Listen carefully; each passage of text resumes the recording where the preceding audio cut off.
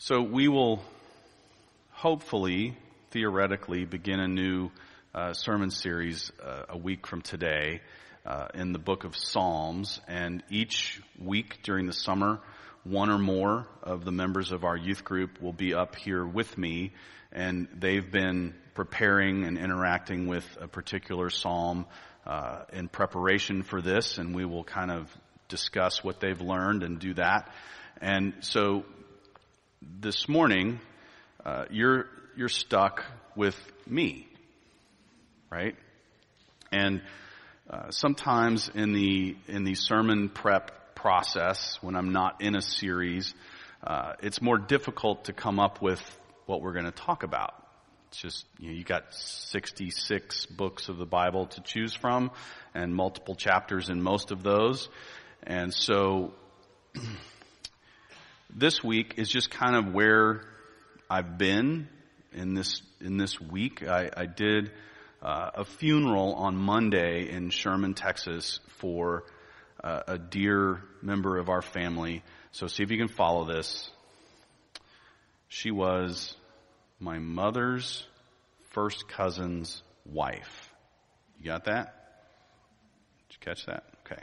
So my first cousin once removed, my mother's first cousin, if I did that correctly, his wife of 40, well, the funeral was actually on their 47th wedding anniversary, the day of. And how do I describe this couple? He is and I hope he hears the message, he would say amen, but he is a low-grade East Texas redneck. And would not want me speaking of him in any other light, right? His accent is thicker than peanut butter, and he's crazy. He's down. So when Kathy and I think we were engaged, and I took her up to meet Ann and Wally. And Wally drove us over to the town of Honey Grove, which is where my mom's parents were both born, and Wally's parents were both born. Actually, Wally's mother was from Cooper, Texas. Let's be clear. So we drove over to Honey Grove to meet Wally's mom, Thelma, right? And Wally says to Kathy, as we're driving up Pecan Street, he says, let's see what you're made of, young woman. And she's like, huh? He goes, I'm going to have you get out and walk up to my mama's house. I'm going to see if you can get money out of my mom. She's like, huh? He goes, I haven't gotten any money out of my mama in 35 years. I want to see if you can get some. Go see how much money you can get from her. So Kathy gets out of the truck, knocks on the front door, says, I just broke up with my boyfriend and I'm stuck here and I need money, I need gas, I need, bus money to get home. Thelma, well, come on in, honey. And next thing you know, they're having coffee, they're having little crumpets or whatever they do. And Thelma's writing out a check for $20 to help Catherine get back on her feet. Let me tell you, that was like masterful work. I don't think anyone's gotten $20 out of Thelma in a long time. And so, So we pull up in the driveway, and Thelma looks at Wally's car and looks at Kathy, and she goes, I should have known he was up to something. And then very politely takes the check back from Kathy's hand. Anyway, that's Wally. And Ann was one of the most delightful, quiet, calm, spiritual souls you've ever met. And most everything I ever heard her say consisted of, oh, Wally, not again. Come on. And the two of them, as different as they were absolutely in love with each other. And so Ann got cancer a few years ago, a really rare abdominal type of cancer, and it eventually occluded her ability to digest, and she went into hospice care in her own home. She'd been a social worker for 40-something years and decided she wanted to finish it out at home, and did in a very dignified and beautiful way in her own way. But deeply spiritual woman. She went to Covenant Presbyterian Church in Sherman, Texas. And so I got to co-officiate her service there at her home church with her pastor. It was a beautiful day. But the sense of loss, you all know this sense of loss, and the sense of, I don't know what you call it, empathy for Wally and just his lifelong love of his life was gone. And so that was just kind of a place that I was this week. And that brings me to a book of the Bible that is probably the most, I don't mean to use this flippantly, but it's the most bipolar book in the Bible. The author is the prophet Jeremiah, and he goes from utter, complete despair to euphoric joy and hope, and then back, and then back, and then it's just a big, difficult flipping back and forth from great to terrible to great again, to terrible again, to great again. And I'm going to just invite you into one of those chapters. You will see this sort of weaving in and out in just a few verses we're going to read together. But I want to just kind of, maybe this is for me, and I just needed to work through this verse on for myself this week, but I invite you into that this morning. So we're going to be in the book of Lamentations, perhaps the most appropriately named book in the Bible. And just to give you a little bit of context, Jeremiah the prophet has watched Jerusalem get desecrated and overrun by a foreign army, and everything's gone. The temple is torn down. The stuff is taken away. There's no hope. It's over. The people of God as he knew it are done. And so he's facing the deep sadness of this loss, and he pens these words in that context, that overall context. So from Lamentations chapter 3, starting in verse 16, I'm going to read through verse 33. He has made my teeth grind on gravel and made me cower in ashes. My soul is bereft of peace. I have forgotten what happiness is. So I say, my endurance has perished, so has my hope from the Lord. Remember my affliction and my wanderings, the wormwood and the gall. My soul continually remembers it and is bowed down within me. But this I call to mind, and therefore I have hope.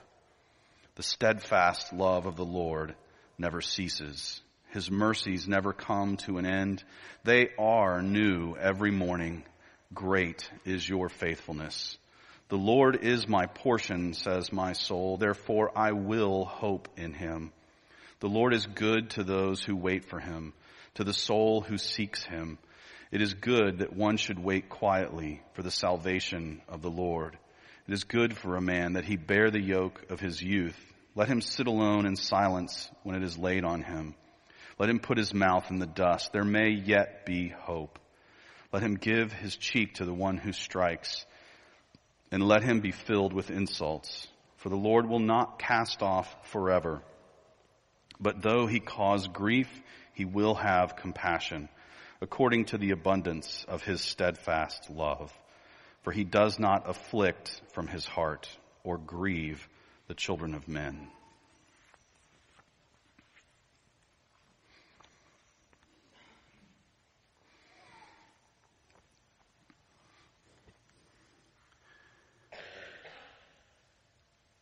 It seems that in life there are very few constants.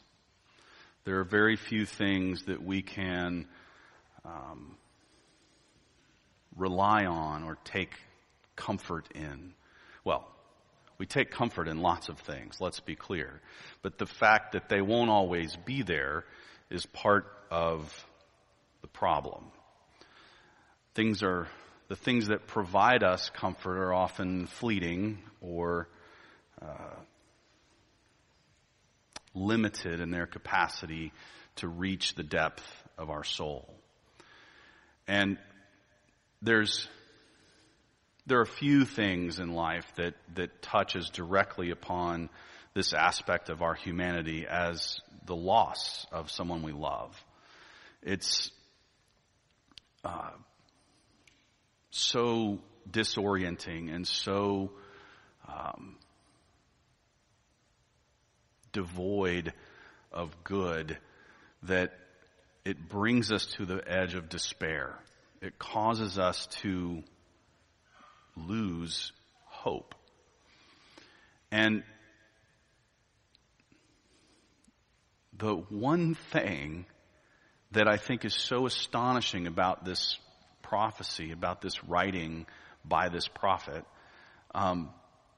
is even in the midst of loss and despair and the disappearance of hope, Jeremiah is still able to lay a hold of that which does not change, that which is always there, that which is the one thing in this universe that we can rely on, the steadfast love of God. We cannot always see it. We do not always feel it, but it never changes. It never goes away. And in some senses, that's almost a cruel reality, that we can be in so much anguish and the steadfast love of God never changes, just stays fixed and eternal and true. And so, how do we access this one true thing? How do we find this in the midst of our loss and struggle and despair? I think the first thing we learn from Jeremiah is the call to be real. I am blessed that we are not in a church where this is a problem. Let's be honest, sometimes I wish you weren't quite so real. I don't really mean that. That was just a joke. But there's something about American Christianity that wants to set forth this veneer that I'm okay. I'm fine. How are you? I'm fine. I'm great. I'm blessed, which is always true, just doesn't always feel true. We want to project that we have it together, that it's not all falling apart. And when we do this, we sort of rob each other of the opportunity to connect on levels that are more meaningful than the superficial ones where we are all comfortable. And as you started listening to these words, how real is this guy? He's made my teeth grind on gravel. I have forgotten what happiness is. My endurance has perished, so has my hope from the Lord.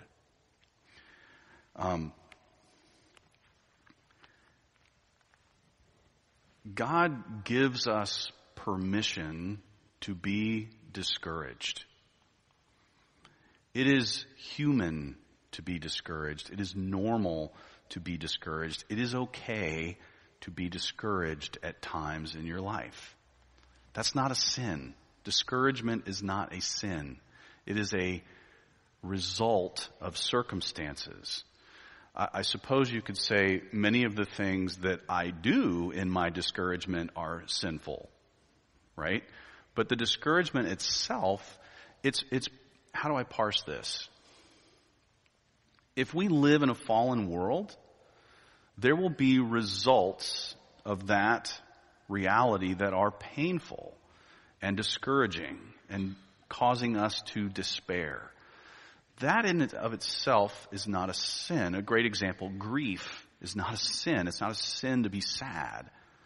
It's a result of living through a difficulty.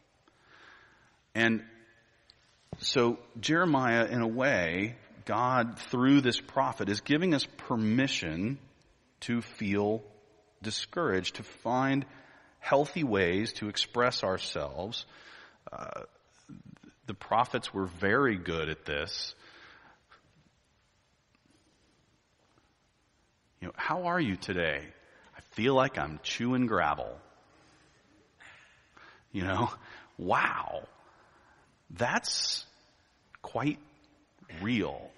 And he's able to articulate where he really is in his journey with God at this time. We are to find healthy ways to express ourselves, and we're to find healthy people that we can be honest with. This is extremely important, that we have people we can go to and weep. Jeremiah's nickname is the weeping prophet. We have a shoulder to cry on. We have a friend to lean on. We have to find healthy people that we can be honest with. If God's own prophet lost all hope, you're going to be okay. When you lose hope, you are in good company. And this is not a function of how well you hold it together in your despair and discouragement. Being a part of God's family is about, we'll get to this, but it's about His faithfulness in the midst of our discouragement and disappointment and struggle and suffering. And so, to be real means it's okay to feel discouraged,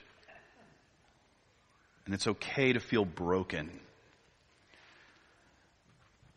The prophet takes this turn in verse 19 where he says, "Remember my affliction and my wanderings, the wormwood and the gall." Verse 20, "My soul continually remembers it and is bowed down within me." These are the words of a broken man who has lost everything, if you will, or he feels like he has. And there's this very interesting allusion to gall. This would be an herb that was added to water or vinegar and made it very bitter. It was considered, to some extent, either a medicine or a poison. And fascinatingly, when Jesus was in the midst of his suffering, gall comes up. The soldiers attending to him dip a sponge into a bowl of vinegar that's laced with gall. And it was intended for, it was a weird Roman form of mercy. If you're hanging there in agony and you consume this, you will die sooner, basically. Jesus, I think, bit the sponge and spit it out. He's like, "Nope, I want it all. I don't want to quick out. I'm gonna take this all the way as far as it has to go." But the connection point is right here. That in our gall, in our time in life where life tastes bitter, in our bitterness, we have a Savior who has gone there. He went through that suffering. He went through death. He went to that cross for us. And this is truly, this is what makes Christianity unique out of every faith on the planet. Our God went there. He became one of us and took the suffering and death upon himself.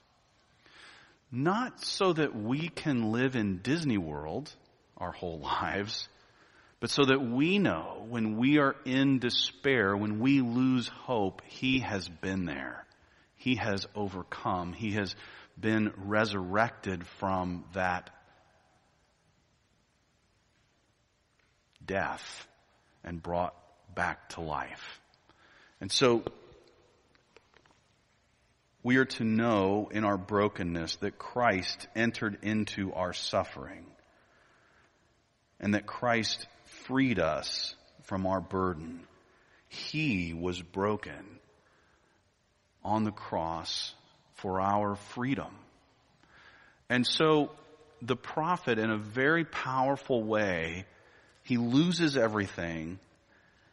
He's in total despair, and he just reaches forward several hundred years in history and says, the answer is here on this cross when God comes to earth, when he offers his life as a sacrifice for our sins, to redeem us and restore our salvation, our life, and our hope. And so, being real with God and each other comes full circle to the reality of what Christ did on the cross. And that's the beginning of this process of moving through the difficulties of life. So, we are real with God and others, and we find in that realness a Savior who was willing to enter into our brokenness and take our sin on himself. And so we renew our hope in him. We are to remember, the prophet tells us, God's limitless love. These verses beginning in 21, this I call to mind, and therefore I have hoped. The steadfast love of the Lord never ceases. His mercies never come to an end. They are new every morning. We're to remember God's limitless love and return to his mercy and rest in his faithfulness. I will say this again.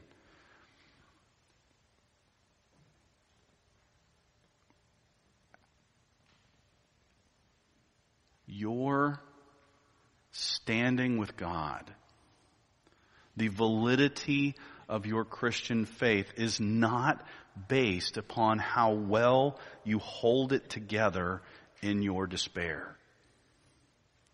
It is based solely on God's faithfulness. That's it. Where you are with Christ is based on God's faithfulness, not yours. You are free, you are forgiven, you are loved, you are his. And so, this return to his mercy is a call to rest in his faithfulness. We are to remember God's limitless love, and we're to remember God's infinite sufficiency. The prophet says, "The Lord is my portion," in verse 24.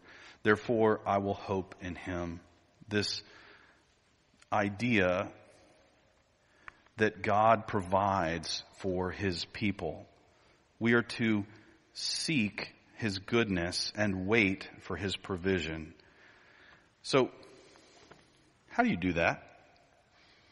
How do you seek something and wait for it at the same time?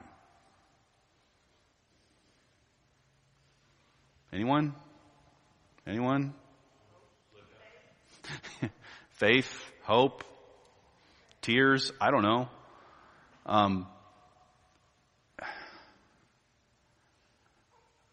I love this. I love the way he puts it. That we're to seek the Lord, our souls are to seek him, and we are to wait for him. I love that. I don't know what to do with it. What do you think? I'm some kind of expert or something? This is great tension. This sounds like something Jesus would say. That's really hard to assimilate mentally, but really true in our hearts. That we are to seek God, but to know that we can't force him to do anything, which is terrible.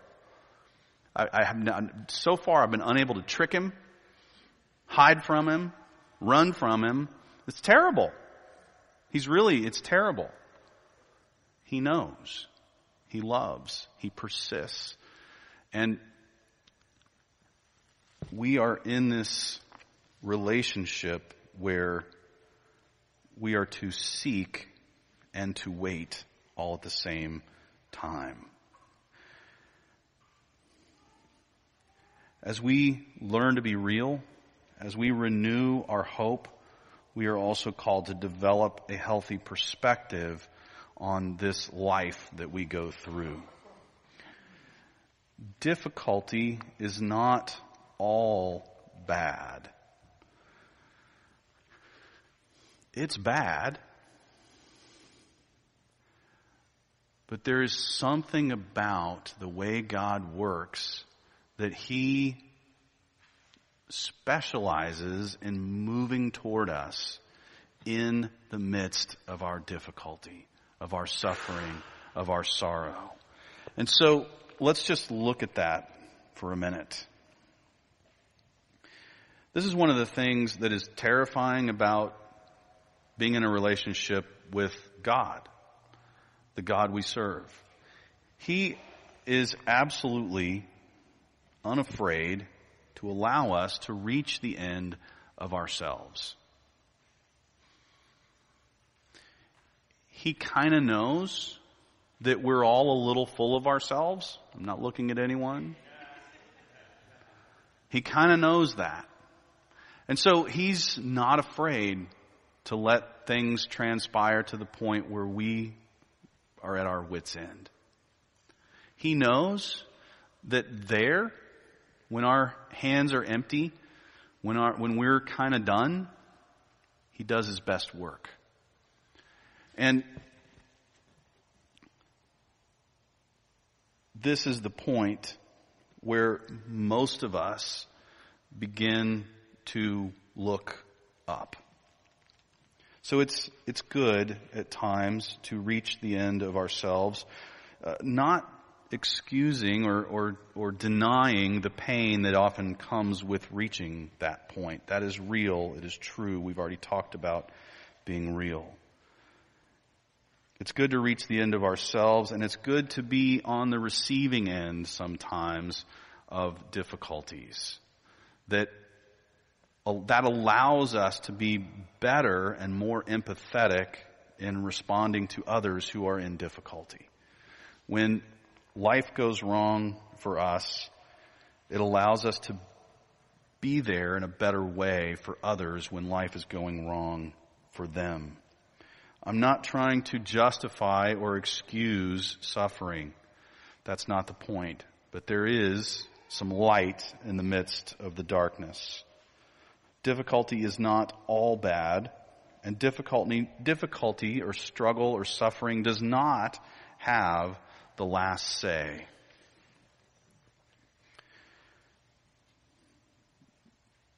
Jeremiah says in verse 31, "The Lord will not cast off forever. Though he cause grief, he will have compassion. according to the abundance of his steadfast love. For he does not afflict from his heart or grieve the children of men. Difficulty and suffering help us appreciate God's love. His light shines brighter into darkness, and it helps us to see God's heart.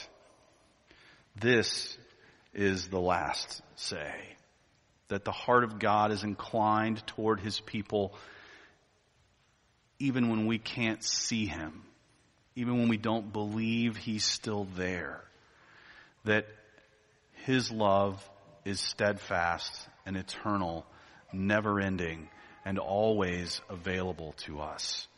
And we have this truth that a persistent God is after us.